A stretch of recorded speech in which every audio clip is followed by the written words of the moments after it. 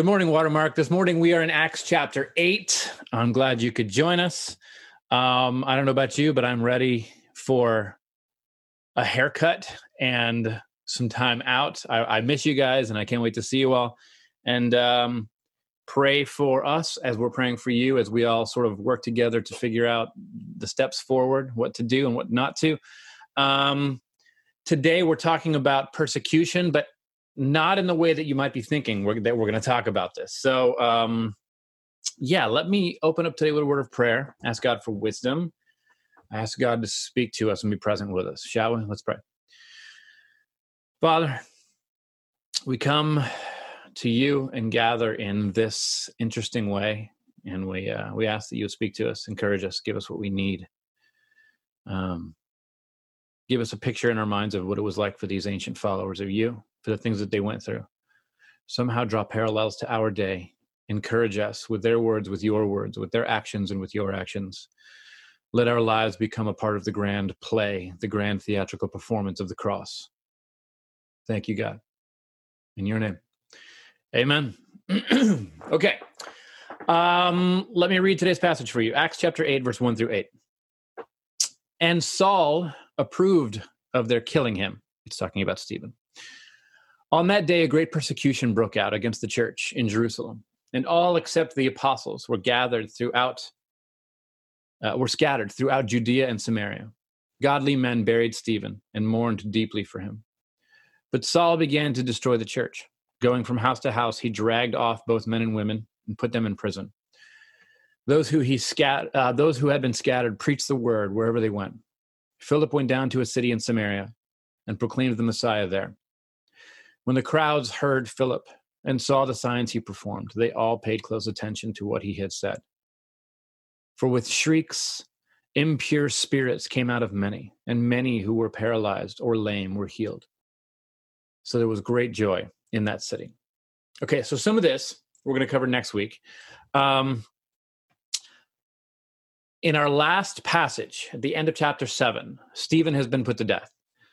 He stood trial, and he's basically lynched by a mob of angry people who didn't even wait for the authorities to do an inquiry.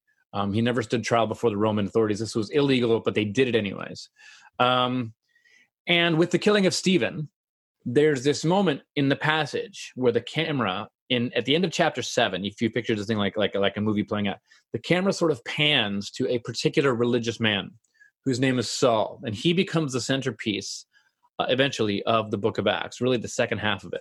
And this guy, he's going to become a man named Paul the Apostle, and he's going to wage the first widespread persecution of the Christians in the ancient world. This is the first time that their persecution sort of breaks wide open, and they begin to be rounded up and killed.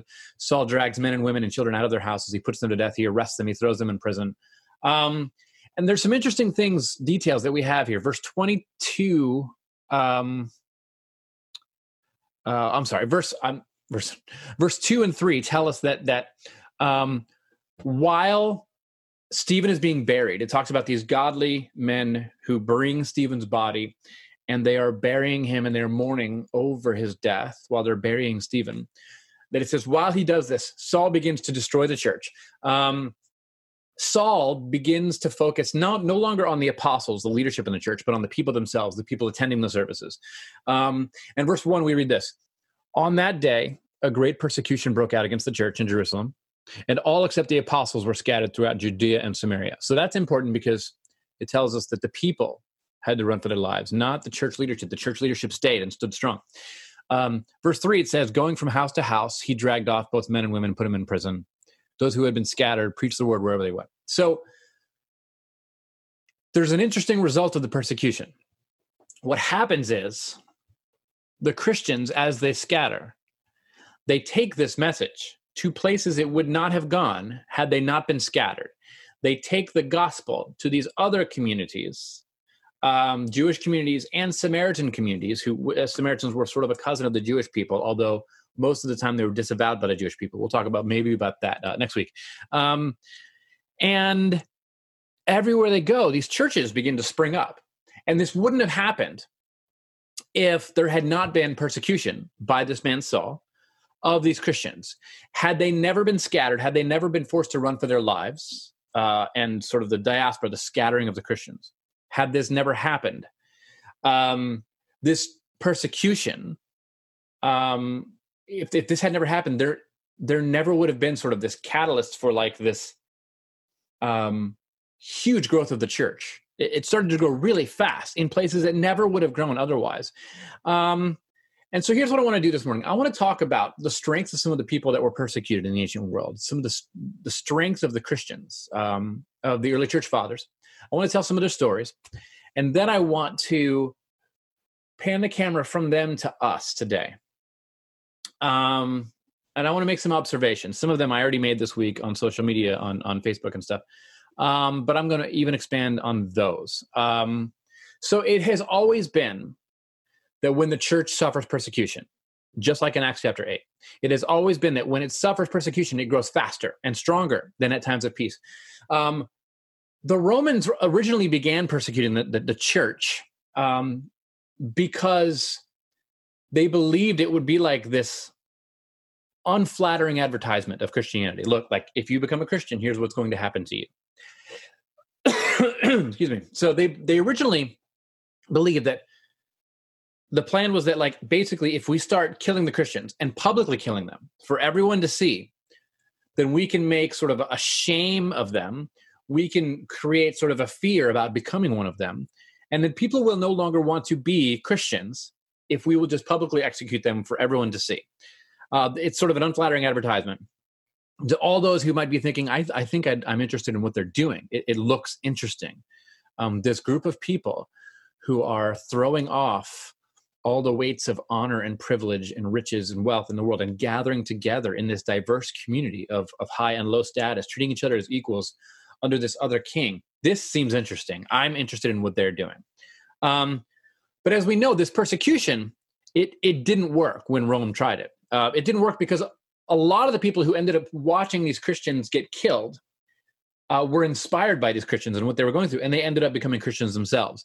And they ended up marveling at anyone who would suffer such things and basically wondering what incredible power that this faith must contain, that people would die for it. Because most people don't have things in their life, ideals that they want to live by. Most people don't have ideals that they're living by that they would die for. Most people, when certain things that they really like and that they're involved with in their life, if you were to threaten them with death, they would say, okay, I don't need that thing. I don't need to be a part of the yacht club. That's fine. I don't, I'll give up Fortnite. That's cool. Like, most people, things that they're really like into and they find identity in, they would give up in the face of persecution. But the Christians never did. And this is inspiring for the people who are watching, and they marveled at these people as they publicly died. In fact, the public martyrdom of the Christian is responsible for creating some of the greatest Christian thinkers of the early church that we have. Some of the greatest ancient Christian writings from the first 3 centuries that we have come from these people who were publicly executed. And it wasn't until they were executed that their writings actually gained notoriety. Let me tell you a few of them. There's this guy Irenaeus of Lyon. It's today Lyon is in France. He was heavily influenced by this famous martyr named Polycarp. Polycarp was actually a disciple of John, of the one who likely wrote the book of Revelation. Polycarp had been ordained by John, and then Irenaeus apparently was heavily influenced by and personally knew Polycarp. And he served during the persecution of what is now France, and he is believed to have been martyred somewhere near the turn of the 3rd century. And the reason he became a follower of Jesus and a minister in the church is because he saw Polycarp's martyrdom, because he saw him die. And it inspired him. And people still today read his writings. There's another man named Tertullian. Tertullian started off as this well-educated, really devout citizen of Rome.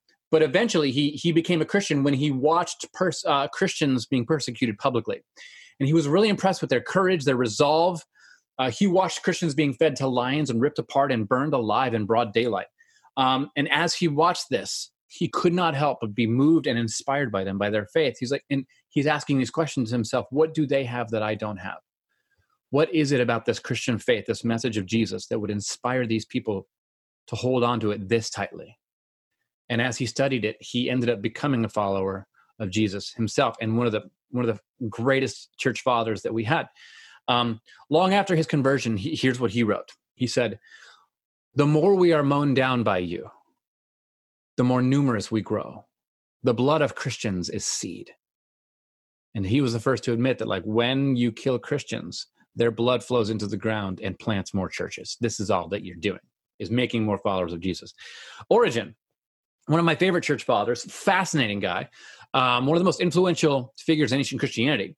When he was little, he was like 17 years old, he saw his father arrested and martyred by the Roman Empire. And while his father is in prison, he writes his father a letter urging him to stand firm in the face of the persecution that he was enduring.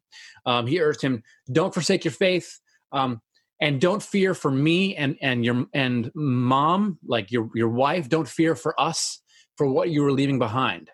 Instead, hold on to your faith. Don't give it up for us. And he pleaded with his father to hold on to his faith. And his father was martyred for it.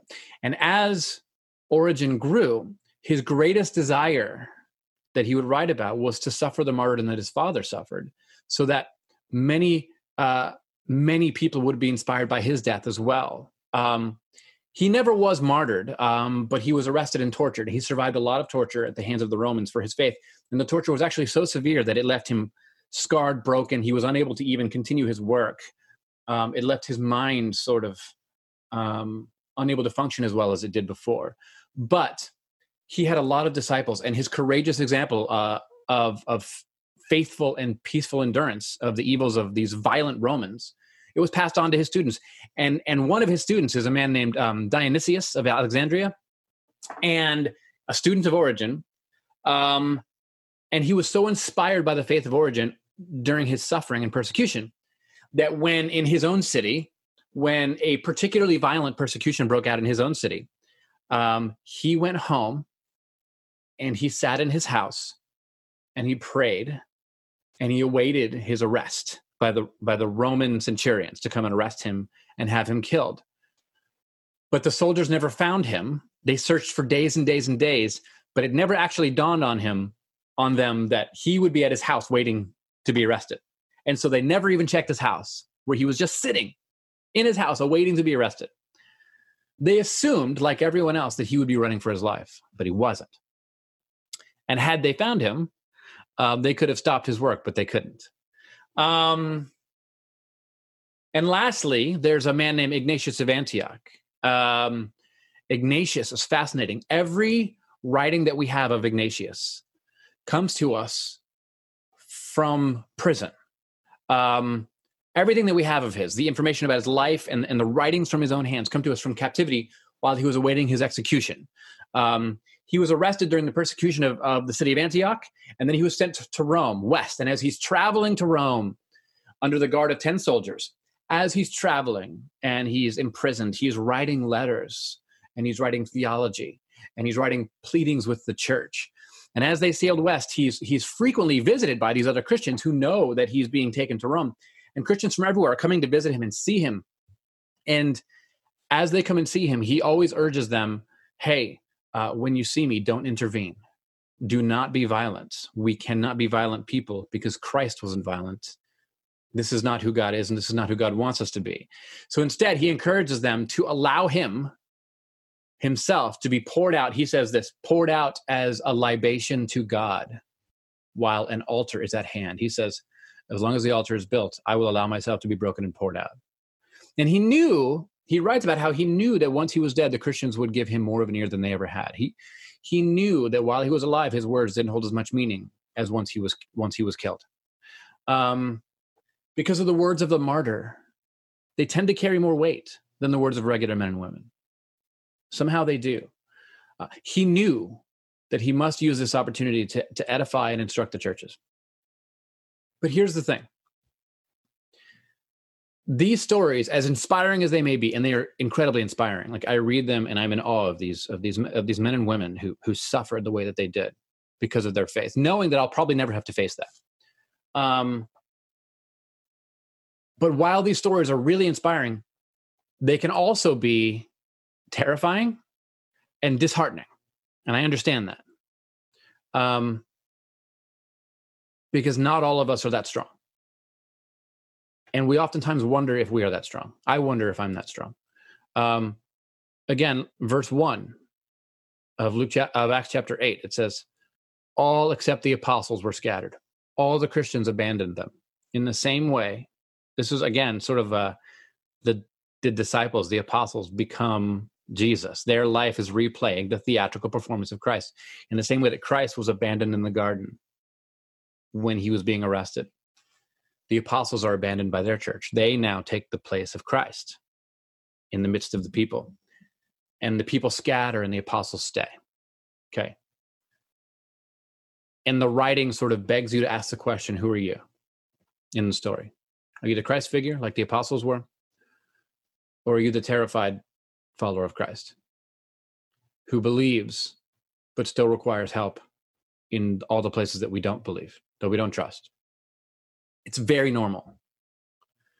Very normal. The leaders are bold and strong. They knew Jesus personally. I mean, it's kind of cheating, right? Like, well, you knew Jesus. We didn't. The rest of the people were terrified and they ran for their lives. And if we're being honest about this, I think most of us would be scattered. We wouldn't be bold and we wouldn't have stayed. And what do we do with that? How do we make peace with our fragile faith? How do we face God? How do we speak to God? How do we claim the name of Christ? With the full knowledge that we are not giants, but we are scared peasants trying to follow Christ the best we can, trying to live out the life of Christ for the world around us, but unable to enter into a lot of the persecution that Jesus did. Unable to be bold as Jesus was. I think to get a grasp on how we are to think about this, I think we need to look at Jesus' words on persecution. Look at Matthew chapter 5, verse 10. Blessed are those who are persecuted because of righteousness, for theirs is the kingdom of heaven. Now, oftentimes when we read Jesus' words about persecution, we read this like some kind of formula, like the blessing is attached to an act. So if you are persecuted, you will then be blessed. So there's a blessing to be attained, and the only way to attain it is to accomplish the task. And when we do this, when we read it this way, essentially, we are taking something, that was meant to be a blessing, a gift from above, and we are turning it into like we're throwing away the gift and we're replacing it with like a set of stairs or a ladder. And we now have to climb this thing to attain the blessing. It's not coming down. We are going up, right? And so when we read this, we tend to read it like, blessed are you if you suffer persecution because of righteousness, because you are faithful, because you do the right thing, and then you are persecuted. And if you do this, this plus this equals blessing. Okay, and yours is the kingdom of heaven. This is how you can achieve the kingdom of heaven, right? But if that's the case, then Jesus isn't giving us a blessing at all. He's giving us a law. He has told us that God is on the side of those who are brave enough, whose faith is strong enough, the apostles, the strong among us. He's saying God is on the side of all those who offer their lives in defense of the kingdom, those who can earn it. It means that we are striving to be heroic. That's what we're striving for. And that your ultimate goal is to be strong enough to withstand threats of evil and violence against you. Essentially, what we are saying is that God blesses the super Christians. That's what we are saying. They are the ones who God is with. It is them. It is not you. If you are afraid and if you are scattered, God is not with you. And of course, it is true that God is with them. Of course, God is with them. He is with them. Their reward is great, and they really have been blessed with great faith. And it does, in fact, bring purpose and meaning and joy to them. But sometimes there is this unspoken message that if you truly want to be great, then you must be brave enough. You must say the things that need to be said. You must share the posts on social media that need to be posted. You must speak boldly all the time. That you must always resist temptation and resort to run away, or violence, or any other reaction in the face of great suffering. You must just stand stoically. And you must stand in the presence of very, very powerful people and tell them to their face, put your finger in their face and say, and speak to them about their injustices to their face. And if you can't do this, then you are not a good Christian. You're in fact a failure, and God is not with you. And while all of these things do need to be done, we do need to speak truth to people who are powerful. We do need to say the things that need to be said. But while all these things need to be done, we are sometimes in danger of making another law that people just can't fulfill. They can't do it because they're scared, because they're carrying psychological baggage from abuse, because it would wreck their family, and they're doing everything they can to keep it together. Maybe because they have kids and they're afraid. Maybe they just don't know how. Maybe they're not educated enough. Maybe they just aren't an outspoken person. Maybe they just aren't. And if you are, blessed are you. But you know what? Jesus isn't excluding them from a blessing by saying this.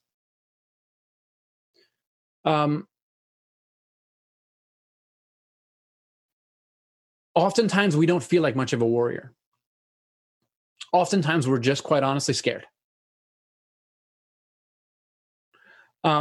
Sometimes, what Jesus meant as an encouragement to a group of people who needed to be encouraged, the followers of Jesus will come along and turn that into a law. And the religious leader on your right, the religious, strong, powerful religious leaders on your right are declaring all kinds of laws that you can't live up to. But also now your religious leaders on your left are also declaring all kinds of laws that you can't live up to.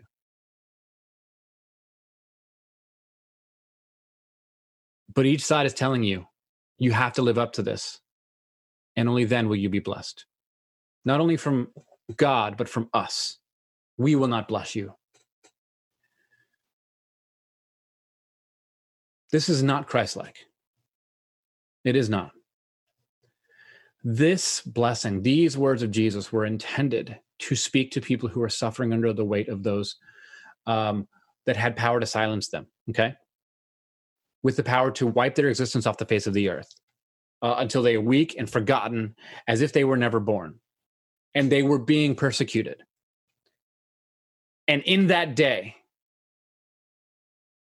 there was this constant habit of linking poverty and sadness and misery and suffering and persecution to God's anger with you because of your inability to spiritually perform on a higher level. That is what was happening back then. Everyone knew God was with the elite. Everyone knew God was with the powerful and the rich, that God had blessed them. My wife talks about this family she knew when she was a kid. They would carpool and she would ride in their car. And it was this super rich family. And there was these little girls that would get in the car and she'd be like, wow, you guys are rich. She'd look around at their car.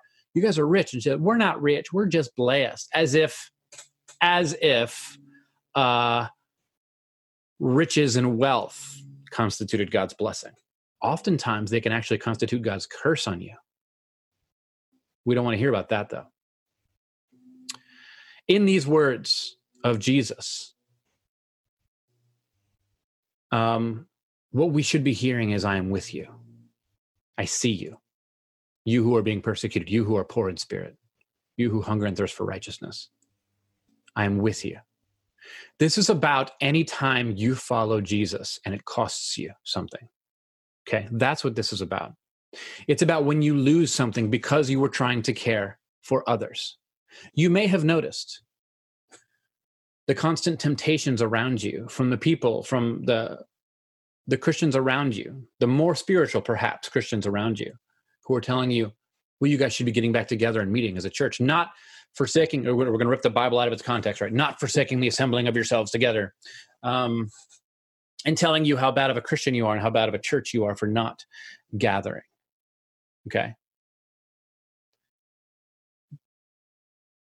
That is the opposite of Christ, of Christ-likeness. That is somebody creating a new law. That is somebody covering you with shame for not living up to some ideal that they have and not you. Perhaps you feel that the time is not right. Perhaps you feel that this is an act of love. Perhaps you're scared. You are scared for you. And perhaps you silently to yourself, you're admitting to yourself, I'm just worried about me and my family. You know what? Jesus looks at you and he says, blessed are you when you are scared.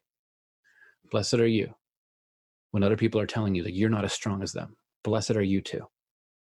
They are declaring God's blessing upon themselves, and I am here to remind you that even though there is no shortage of people blessing themselves for their great, strong, powerful deeds, blessed are you too. You're trying to do the right thing. And maybe it's costing you. Maybe it's costing you a lot.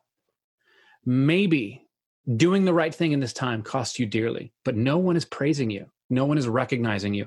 And you aren't being exalted for being a great Christian. Meanwhile, somebody else is. You see, it's too easy. Like I said this week on the Facebook, it is too easy to turn Jesus' joyful announcements into law. This is what we're really good at. We do this all the time. Blessed are the poor in spirit becomes blessed are those who truly realize how terrible they are and how much they need God. Blessed are those who hunger and thirst for righteousness easily becomes blessed are those who desire only good things. But that is not what these verses are saying. That is us interpreting them from a grace to a law. These blessings always, when we do this, end up becoming condemnations for those of us who don't realize just how much God loves us, how much grace and love God has for us. These blessings, if read wrong and proclaimed wrong, end up becoming condemnations for those of us who struggle with addiction, alcohol addiction, sex addiction, those whose history bears an inability to overcome temptation. These things become a curse to them. Condemnation. And the Beatitudes end up becoming all those who see it, all those who get it, all those who are with it. God is with you. But you see, the world already thinks that way. But what Jesus is doing is making something totally different. The Beatitudes are actually the counterintuitive announcement that God blesses all people who aren't even strong enough to earn that blessing. The Beatitudes are for the JV team, the B squad, the dull knives in the drawer, the underprivileged, the disadvantaged. That's who the Beatitudes are talking to. The peasants on the side of the hill who have nothing and who are poor and who couldn't even afford to bring their lunch. The words of Jesus, the words coming from his mouth, are that it is not only the good ones that are blessed, as the world has told you, but also that the failures, the ones who can't live up to it, are also blessed by God as well. You and I. It rains on the just and it rains on the unjust. Sometimes we use even that phrase negatively. Well, it rains on the just and the unjust. You hear privileged people say that in a way that's like rain is bad. Well, bad things happen to them, bad things happen to us. It rains on the just and the unjust. In the first century, rain was very necessary. It was a good thing. And God's blessing didn't just fall on the crops. It also fell on the road. It also fell on the hovels of the poor who caught that water to drink it, not just for the plants to feed the wealthy. It rains on the just and the unjust.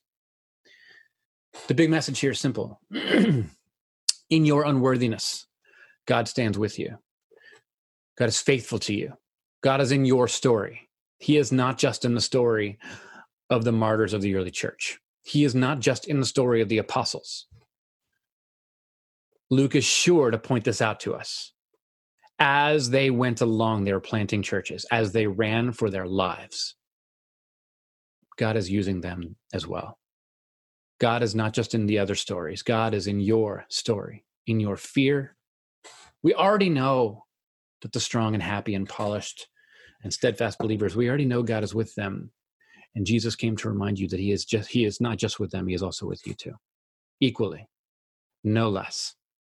If Jesus is doing more of that, more of this honor game thing, then he is of no use to either religious people or the average struggling people like you and I. He's not. The gospel of Jesus, the ascension of this new king, means that he is their king, but he is also your king. He is the king of all. He blesses all those under his reign, whether they are worthy of it or not. You might never be the apostle to stand strong against the Roman centurion like Stephen. You might always be the scared Christian church member who was running and scattered like the rest. But there is no less love. There is no less grace. You have a part to play in the kingdom that is no less useful than theirs. Pray for bravery, pray for strength, pray for fortitude. But most of all, be thankful that this is God's story and not yours. That God is the faithful one, not you. And that God can use the unfaithful. Our unrighteousness, our unfaithfulness reveals God's righteousness, God's faithfulness. In the end, what the history of the church shows us, and what the history of the early Christians shows us, is that it isn't just the bold that God uses and talks about and remembers.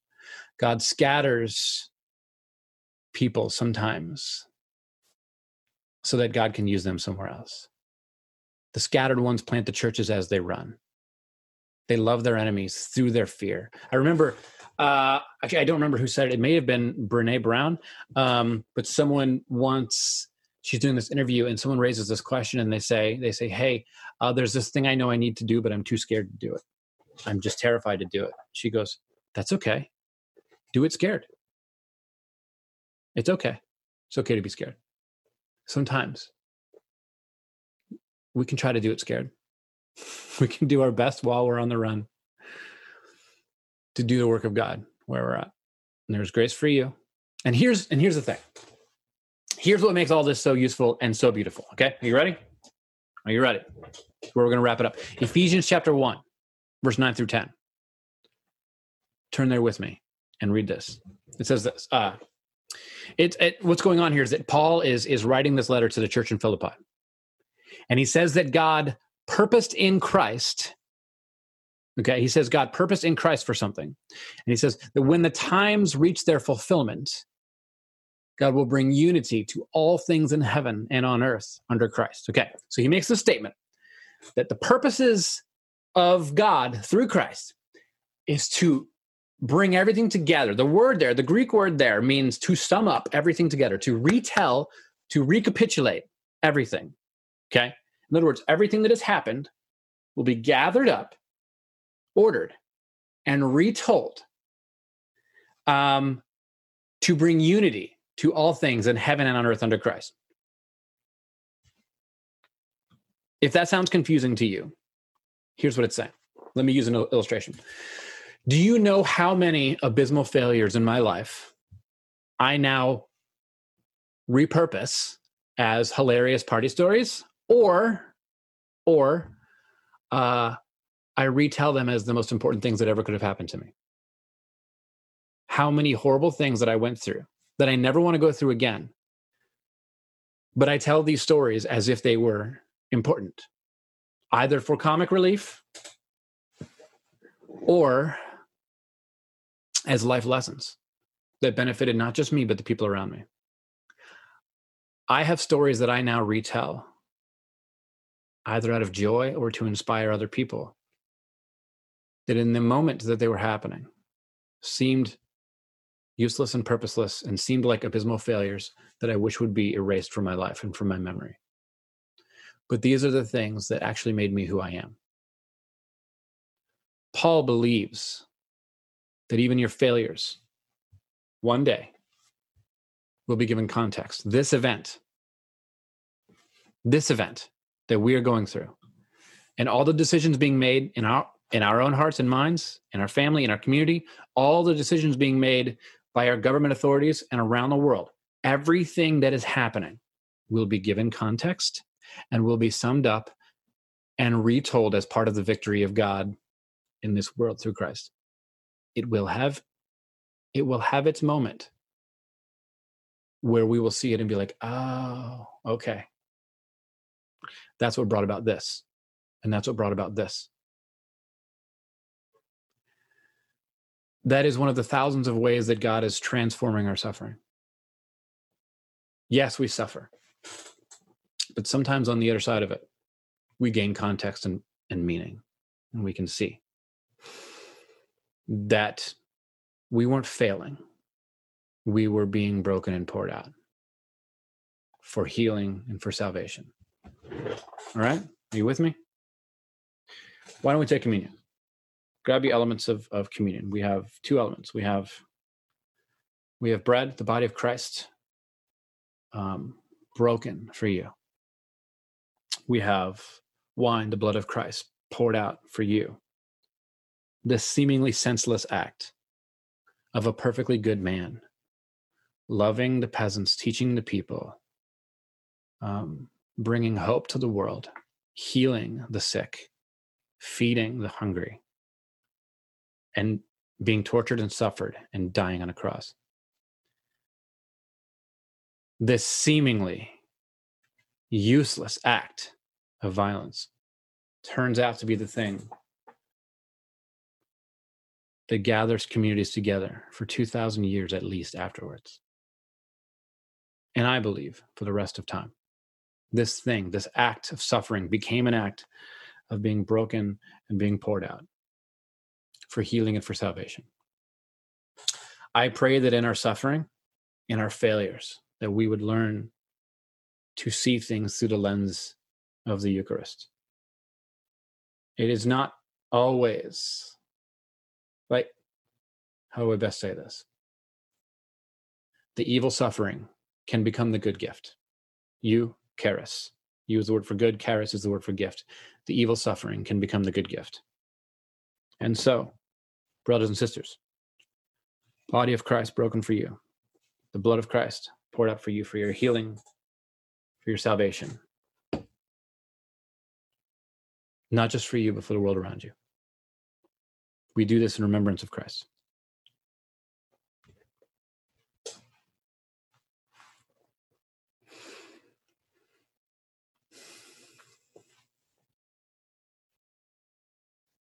Now, we have a new collect prayer this week, written by our prayer team. I would like to pray with you now. It'll be on your screen here. Pray this with me. God, who is present with us, who has promised to never leave us, never forsake us, be with us in our time of sorrow. May you transform our suffering, forming us to the life of Christ. Teach us to value the gift of life by loving others well, without expectation or demands. May we transform their darkness into light by pouring out our lives for theirs. Let us be a living testimony of your grace, bringing your kingdom to earth in the name of Jesus. So with that, I will be praying for you this week. Pray for me and the elders and the house church leaders and all of us as well. Feel free to reach out if you find yourself in need, if there's something you need to talk about, if there's questions you have. Take care of each other and reach out to each other. Grace and peace, Watermark community. One day, we will worship together again. Until then, we wait and we love. Grace and peace.